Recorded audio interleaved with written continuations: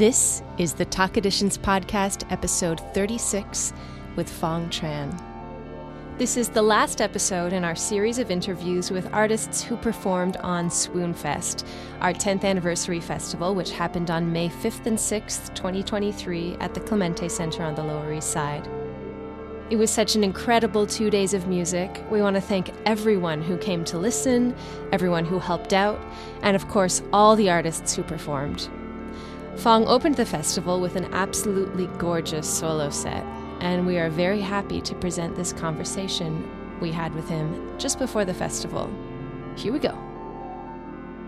Phong Tran is a Brooklyn-based composer and visual artist primarily working in digital and electronic mediums. His work revolves around emotions and experience in non-physical spaces. His most recent album, The Computer Room, is a thank you to virtual worlds, video games, message boards, and the people that filled them in the early 2000s. Phong's work has been released through New Amsterdam Records, People Places Records, and Slash Sound, and he performs live using all analog and modular synthesizers. Phong works in Media Queer, an interdisciplinary project with fellow composer and visual artist Darian Thomas. Welcome, Phong. Hi, thanks for having me. Thanks for being here. I'm Marina. I'm the violinist of Talk. I'm Charlotte, vocalist of Talk. And you are Phong Tran. Hello. And you're performing on Swoonfest, which we're super, super excited about. Thank you for coming and talking to us about your set and for playing a set. Yeah, I'm super excited to do it. Yeah, it's been kind of a whirlwind getting ready for it, but I'm really excited to play, and it's your 10th anniversary, right? Yeah, it is. Yeah, so that's huge. Congrats to y'all. Thank you. We're feeling really excited about turning 10 and getting to have a big party with all of our friends. And we're really excited to have you performing. So you said it's been a whirlwind. Can you elaborate? What do you have planned for us? Yeah, I mean, I feel like the theme of this last year is figuring out how to enjoy being a musician again. We got out of the pandemic zone and was like, all right, time to go do all the gigs, hyper focus, hustle like crazy. And then I just was like, okay, I need to take a step back and figure out why I started doing music in the first place. And oh, I'm doing this because I want to have fun doing something and not because I wanted to exhaust myself doing gigs that I don't want to be doing, or working on projects for the sake of working on projects to network and do all of that whole thing. That's not it. So then just started getting into a regular practice of improvising and just kind of feeling things more in the moment and being less critical of myself as I'm working on things and letting things flow very naturally. So yeah, I think my set next on the 5th will kind of be a reflection of that and build out in a space that does that. That's really cool. I'm really excited to be opening with your music too, because there's something that I always find really joyful about what you do. I don't know, I don't know if that's me projecting something, or if it's just the timbre of the synth sounds that you use and the video art as well. Is there going to be a video element? I've been playing around with some video stuff. I have this still image kind of meditative loop that I might have on the background. I'm still figuring that out, but the big project I've been working on has been something to bridge the visual art I'm making with some programming I've been doing over the last couple of years and the music. So I just decided to start working on a video game. A lot of the material will be kind of pulling from that. What's the game like? So I'm working on a video game about mental health and my ongoing struggle with depression and just building out small scenes that you can explore. So each level is kind of a vignette on how to deal with that, I guess, or at least how I've been dealing with it. It's all a big experiment for me, and I don't have a title for anything yet. It just all sits in a folder called Sisyphus. So is that the name of the game? No, that's just the feeling. Yeah. I think something I learned from Bill Russell was oh yeah, if you just give something the worst title as your starting point, that just forces you to keep thinking about it until you come up with an actual title that you want to keep. So I'm still finding the absolute worst title, and Sisyphus is kind of that. Cool. I feel like when I write pieces, I come up with a bad title and then I feel like I need to replace it. So I come up with another bad title. But I'm gonna try coming up with a good one next time. It's a good idea. I mean, I love a bad title. Bad titles are, yeah. So that's so interesting that you're composing this video game and you're going to use musical elements from that in a live, like, musical set. What elements of the material are you repurposing? You know, how are you thinking about that? So the game is largely about spaces and environments. So that feels very similar to how I treat my musical material. I'm just like letting things develop and create an area for people to exist and like inhabit. And it's all still very exploratory right now. So I actually don't quite know anything. I'm just like letting things happen and then cherry picking kind of moments across that to see what sticks and what lands. Yeah, that's cool. When you're talking about like building spaces, when you're performing live solo sets or just like live sets in general, I guess, are you working a lot with like looping and layering and those kinds of processes, or drones, or like, yes, all of the above? No. Yeah, all of that. I think a lot of my older sets have used a lot of looping. I actually got to a gig, did sound check with my loop pedal, and I was like, okay, cool. We just have like one more track to check. I'll like start going, and then my loop pedal just breaks like the last song I'm checking before I have to go on. So then I'm just like, okay, well, that's going to be what it's going to be, and we're going to have fun with it. But it actually turned out pretty good. This was like in the middle of me just giving myself permission to just have fun and let go. So I think this upcoming set, I'm kind of pushing myself out of the loop zone and more into letting the machines run and like kind of sculpt out as they kind of do their thing.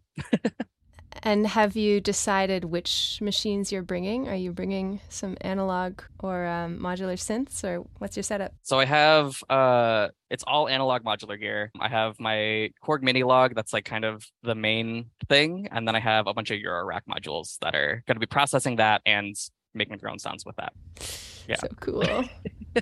I was looking at your website, and I was looking at your works list, and I saw that in 2020 you wrote like a bunch of solo pieces, which makes a lot of sense. But during the pandemic, were you also doing your own solo stuff? You wrote like 8 pieces or something for solo instruments in 2020. And I'm just wondering what your practice was like in that time, and like how coming out of it has felt, and like what that transition has been like. A lot of those solo pieces were projects with friends. So I was just like, hey, we're all kind of stuck here and we're kind of helping each other out. Like they're commissioning me and I'm writing much larger things than I would. And everything felt very personal.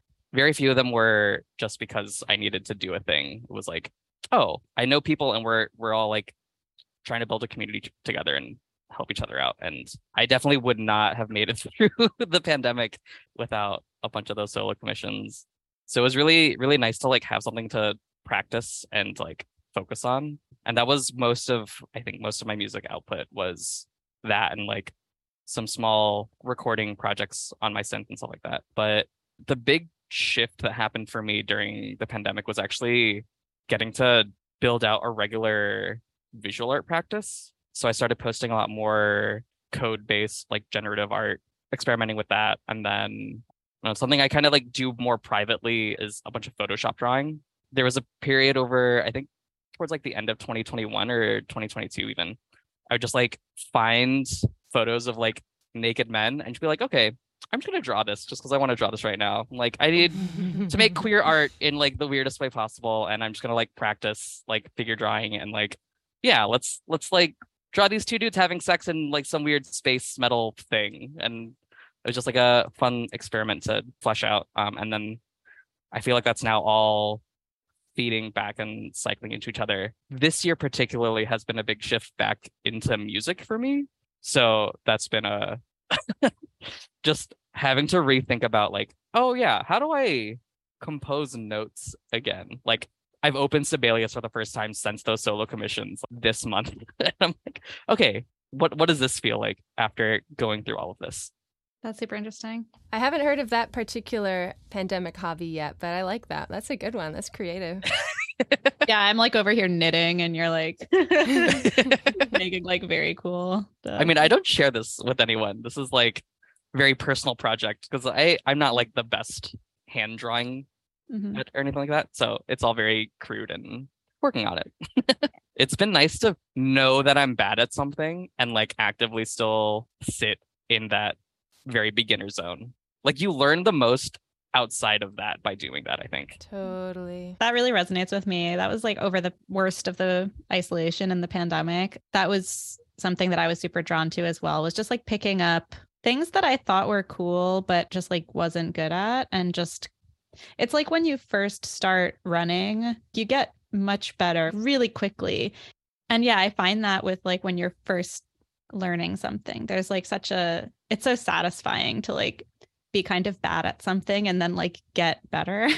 Hmm. And that's something that a lot of the time I feel like we don't have time to do when we're in the midst of hustling and like working on things that maybe you are more practiced or good at. No, exactly. That was kind of like a good resting point, honestly. Just not having to hustle on something and doing something for the pure fun of it and not have like the pressure on that. And then everything else, when I go back and visit the things that I'm being asked to do professionally, I can go at it with like such a fresh perspective after having fun with it versus just like, oh, is this good enough?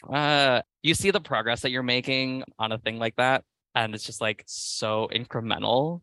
Yeah. But then when you take a step back and you're like, oh, actually these are pretty significant things. Once you know the larger scope of your progress, you can take it step by step and enjoy that process instead of trying to rush to the end. Totally. Also feel like starting a new video game, you have that feeling of like, oh, I'm learning a new world. I'm learning the skills I need for this particular game. And then even as you go along and you feel like you understand how the game works, there are always like, there's a new level to finish, a new challenge, whatever. It's like, not that I'm a huge video game person, but I feel like that's part of the joy of games as well. Oh yeah, yeah, absolutely. Like they like bake it into that so that way you feel that you're like actively learning how the game works, and that's the rewarding process. There's a lot of games that are really good at that at the beginning, and then there's like kind of a okay, just practice like playing this game for a while and like figure out what this is, and then you like go on YouTube and you watch some 15-year-old who's been playing the game their whole life, and you're like, oh, that's actually how this game is supposed to be played. That is like a little virtuoso going here. Is like, okay, learn all the tiny little optimizations and like all the micro steps that they do to play so clean. Just like, oh yeah, it's the same with music, same with art, anything. Totally. Yeah, Yeah. I like that you use the word virtuoso for a talented video game player. It's true. It is. It's so virtuosic. So your main instruments are synths at this point, right? Yes. Yeah. What's your background? Because like you're also, like a composer of music that is sometimes traditionally notated, sometimes not. I played a piece of yours recently, Flocking. Oh yeah. And the notation for that is like really interesting. Actually, I think it works super well. It's a lot of like, do this for a while until you want to do the next thing. Here's a little path, then you can take this option or the other option. A lot of arrows and stuff like that. But yeah, like, how did you get to where you are now in your practice? It's like a pretty multifaceted practice. I mean, a lot of it is just like me getting bored and then wanting to do something and then changing gears. But yeah, I started as like a trumpet player in middle school and high school, and then I was in like the marching band, all of that. Went to undergrad for composition at University of Georgia. Struggled with trumpet lessons during all of that. I feel like my professor took pity on me. He was like, "Oh, yeah, I know you're a composer. You're not actually trying to play trumpet, so you're just gonna let you slide."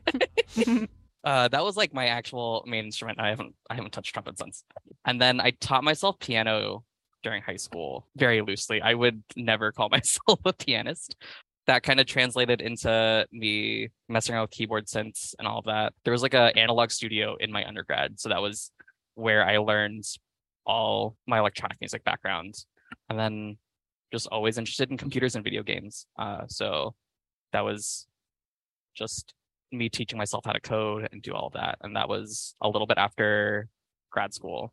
I started doing that more seriously. So I started getting more into visual art because I wanted to work on something creative and not listen to my own music. like like Sibelius playback of your own stuff only gets you so far. Yeah. So I would like work on some coding projects and use that time to also actively listen to other things. And well, I guess not as actively, but because I'm doing another thing. But that was a really fun period of just picking something up, putting it down, and like juggling multiple things. So I think at this point I'm actively not trying to master anything. I'm like trying to be as unspecialized as I can and hope that everything kind of synthesizes into Synthesizes, pun intended. No.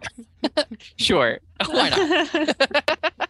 I'm trying to build a career that lets me kind of weave in and out of all of these things.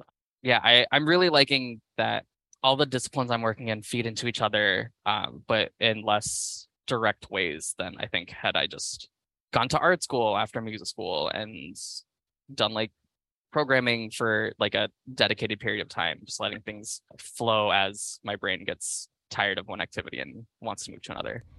Yeah. So do you feel like you ever felt anxiety about like, there's this one kind of music that I'm supposed to write according to the grants or whatever, according to my teachers, and then there's this other kind of music that I really want to make? Do you think that avoiding being a specialist kind of helped you to avoid that sort of pitfall?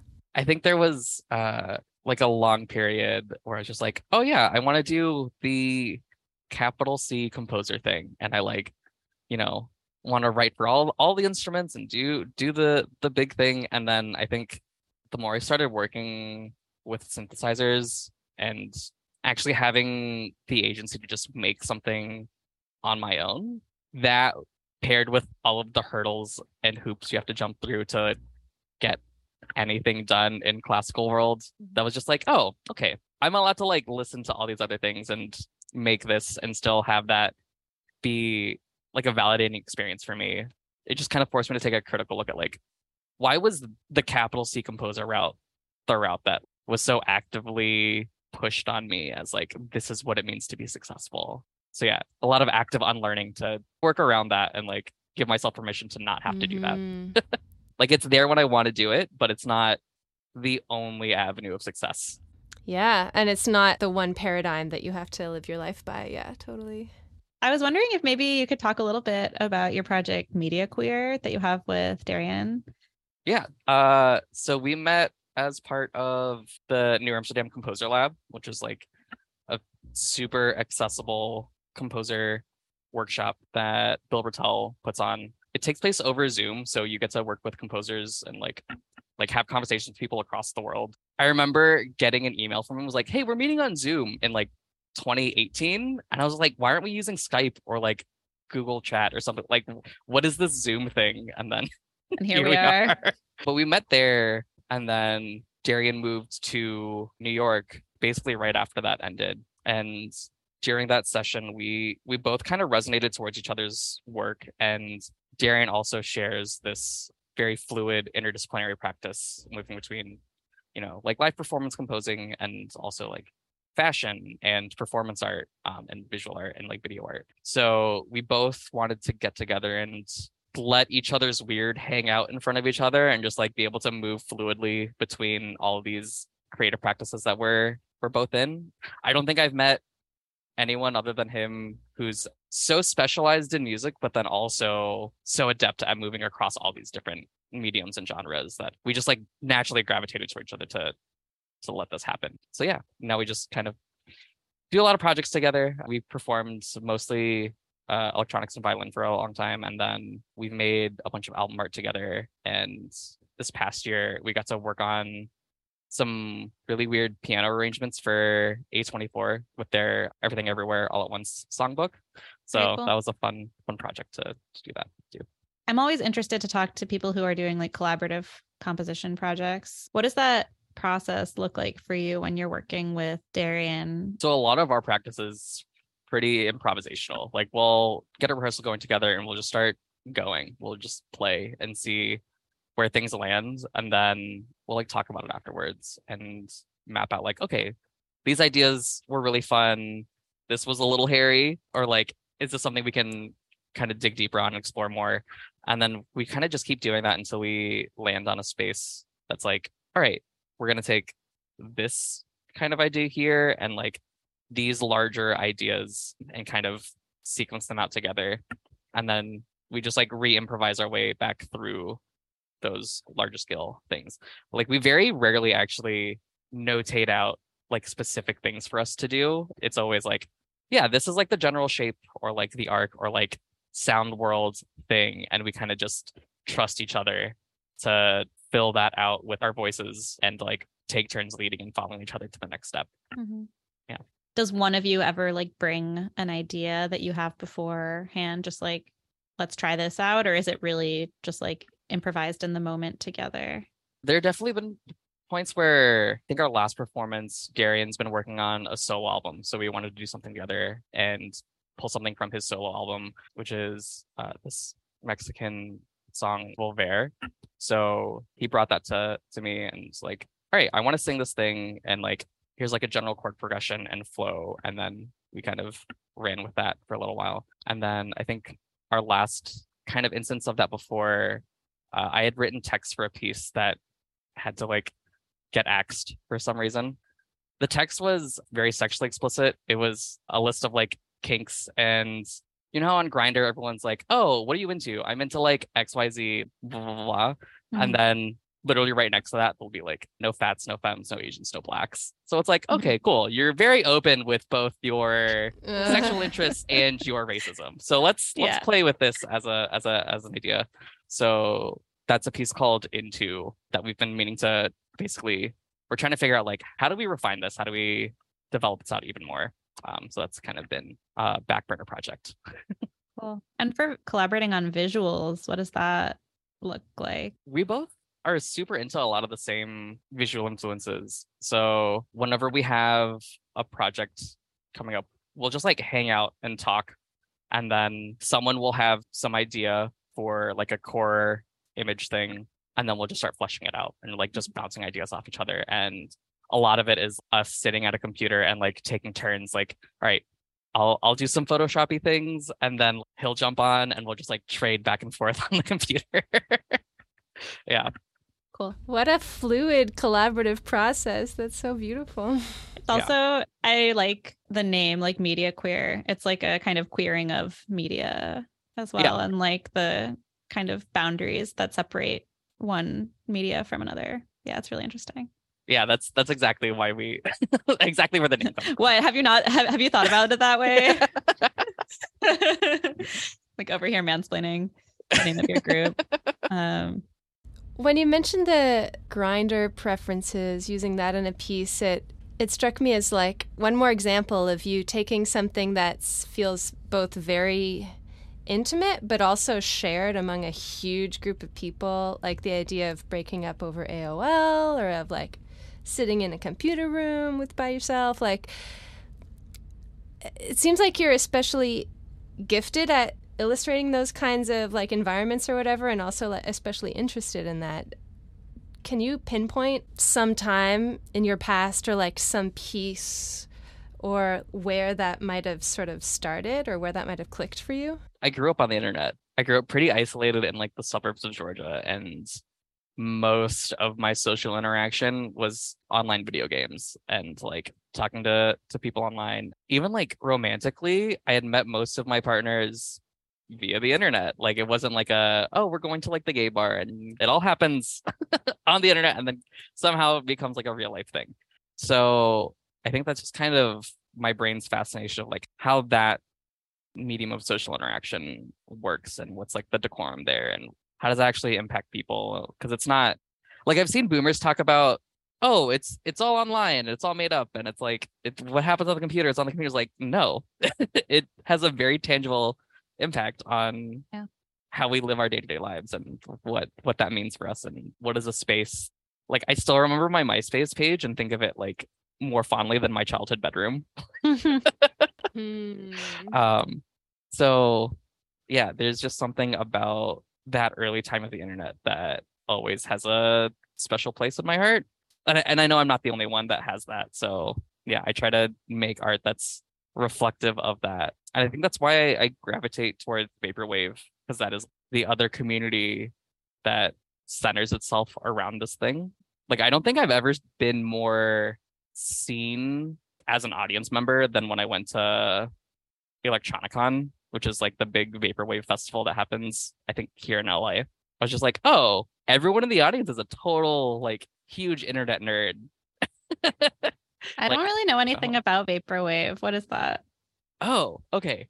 It's a genre of music and art, I guess, that focuses itself around 80s, early 90s pop culture and plays with it in a fun and weird way. There's a lot of plunderphonics that goes on of ripping from 80s pop ballads and kind of a weird imagining of what the internet could have been had capitalism not ruined everything. But it's also at the same time, it's like a big critique of capitalism in a lot of ways of just like consumer culture. Like there's like a lot of Arizona iced tea imagery of like, haha, this is so funny. This is just like dumb capitalism, but it's also art. Ha ha ha. Like it's something that doesn't take itself too seriously. When was it started? Like late 2000s, I think. Okay. Yeah. I think the big hallmark of it was that this was the first big genre that didn't come from a local scene. The Like an local scene was on the internet. internet. Yeah. Yeah. Yeah.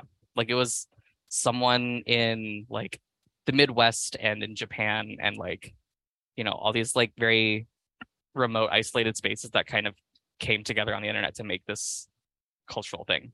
I imagine it might be really therapeutic then to get together in person with all these people that share this thing. Yeah, yeah. You see someone else that's into the same thing. This happens even in like new music when you're out in like a not new music space and you're like, oh, you know John Cage or like so and so composer. It's like, okay, cool. But there's like a kinship there, and that I feel like I hadn't gotten that sense of kinship in person like that in a long time. Would you consider yourself part of vaporwave, or do you think that your style of music is like distinct enough from that you don't quite fit into that genre? I don't know if I fit exactly in that genre, but it's definitely a part of my influence. Like I wouldn't be upset to be called a vaporwave artist, but I don't know that I am actively pursuing to make vaporwave, except with like a couple of projects here and there. Like the breakup mixtape, that is like squarely a vaporwave project. Right, yeah. Did you go into it being like, I want to make a vaporwave thing? Or like, Yeah. yeah, okay. It was like very intentional. Yeah. That was a very intentional, like, this is a thing I'm very interested in and I want to be a part of that. And I want to like figure out what my voice is participating in that. Is that the first time you've done something like that where you're like, I like this thing, this genre, this community. I want to enter into it in an intentional way? Actually, yeah. That might be the first actual attempt at fitting into a genre for sure. How was that? I think it worked out in that like I think the genre conventions of vaporwave fit in line with what I was already kind of wanting to do. So I don't know that I set out to like firmly make a vaporwave thing, but I knew I was participating in the thing. I knew I was like, I'm making vaporwave, but I'm allowed to be weird with it. I'm allowed to take up my own space there.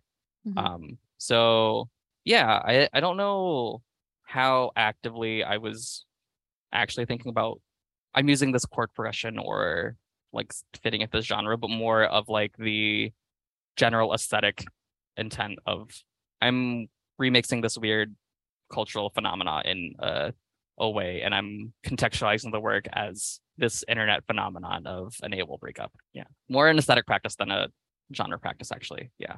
What's the difference?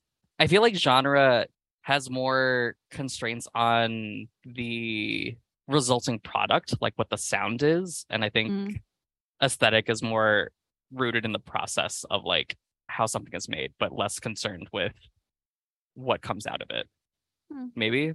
Yeah, I think that's true. I think aesthetic can be working with like bigger ideas and genres. Like there are very specific, detailed things that have to be in place, I think, for something to be part of a specific genre. I had this conversation a while ago at a residency. We were talking about opera, and I feel like this has a similar vibe of like this thing functions as like an opera as like the genre, but also more complicated. Can we talk about opera as the institution or opera like aesthetically and like that weird play? Like those can be separate things of like this piece has voice and very long text and bel canto singing, but independently funded and like smaller scale or whatever. Like, is that still an opera? What does that mean? Or is it like, oh, it needs to come from an opera house and it needs to like be from this thing? And genre's like, fake. Genre's fake. Genre ends up getting problematic real quick as soon as you start breaking it down. Yeah. Speaking of breaking down illusions, I know on the computer room, one of the themes you were playing with was the idea of, are we all living in a simulation right now? Is that still something you're fascinated by, or how has your like conceptualization of like simulation theory evolved in the past 2 or 3 years since that album has come out? I mean, even while working on it, I knew going in that was like simulation theory was like the seeds of where that project was coming from, and then the computer room came out of that after my like working mindset was like, okay, if we're all in a simulation, does that actually matter or not? If we are or aren't, the feelings we have, the experiences we have, those are all actual things that are happening to us in this moment, simulated or not. So that line of thinking led me to thinking about like, okay, on a smaller scale, that's basically what my internet relationships have all been. Like, I don't know this person's name. I don't know what they look like. I don't know any details about their life other than what we've had interacting on this video game or like in a chat room or whatever. But those conversations and like their presence in this simulated space had like a tangible impact on me as a person, as a human. So that is just like a synecdoche, right? Of that experience of like something seemingly not at all real actually being very real. So like if this is a simulation, I don't think it matters whether or not it is or isn't. Mm-hmm. Yeah, but if you knew for sure it was a simulation, mightn't that change how you felt about it? Or maybe not. I mean, if I knew for sure this was a simulation, I would actively be committing more crimes against rich people. I would be, I feel like violence is fine against the oppressors. So that's what I'd be doing with newfound knowledge of confirmed simulation. I'm just like, oh, nothing matters? Okay, well we can make it matter for the people who need it. Yeah. Is the simulation that you're imagining in this scenario like everybody is participating in a simulation, but everyone exists? Or is it like you're the only one who exists and everything else is a simulation? Oh, this would be like everything is a simulation. Like everyone is But no, but then like who is it being simulated for? Do you have consciousness and you're like in the Matrix pod? No, I don't think that would be super egotistical if it was like, hi, yes, I'm the only one that's real and none of you are. Well, but also when we talk to each other, like, am I in this scenario experiencing a simulation, or am I like just part of your simulation? I don't think either of us are the simulation's protagonist. I don't think there is one. What I hope, if this is actually a simulation, is that we're all just like scripts on like someone's window of Sims. And then who knows, maybe that person playing this world of Sims is actually also a simulation of like, there's so many layers to this of like, it's tabs inside of tabs inside of tabs. Wow. So consciousness is also just like our experience of the script. I think so. Yeah. I mean, that's like the whole, like AI is getting to a weird spot where that's It's like not that implausible. Yeah. Right. I've seen Consciousness is Westworld. Yeah. My really dumb, problematic, stupid theory on the pandemic was that the simulation needed to clear out some RAM. So we just like, all right, then we can't calculate this many social interactions. Everyone needs to calm down for like a year, and Just we need to stay like, at home. yeah, we just need to like cool down. We're overheating. Simulation just needs to little break. Yeah. I like that. I Why had not? fewer social interactions, but I definitely had like a much more complicated mental scheme going on. Yeah. I don't know what that does for RAM. Well, we should probably wrap up this conversation. Is there anything that you have coming up that you want to plug besides Swoon Fest or any recent releases? I've kind of been in like the composer tank for a little while, so everything's still cooking. But I have a series of performances with Ballet Collective happening October 31st to November 2nd. That's my next big performance that's happening. Cool. That's a dance company, Ballet Collective? Yeah.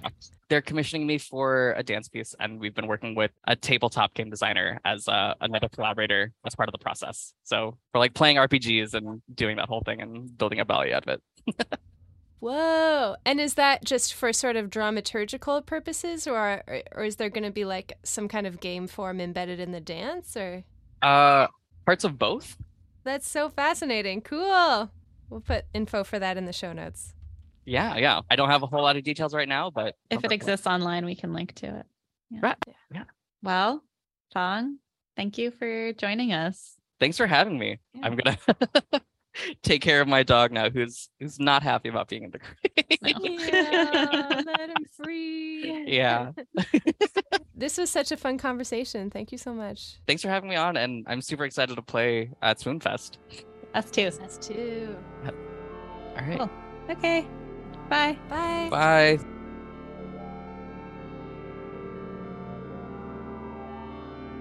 This has been the Talk Editions podcast, episode 36, with Phong Tran. To learn more about Phong or Talk or Swoonfest, check out the links in our show notes. This podcast was produced by Charlotte Mundy and Marina Kifferstein and edited by me, Charlotte Mundy. The music you're hearing now and that you heard at the beginning of the episode is from Phong Tran's album, The Computer Room. If you enjoyed this episode, please subscribe to the podcast, give us a 5-star rating, and share it with your friends. Thanks for listening.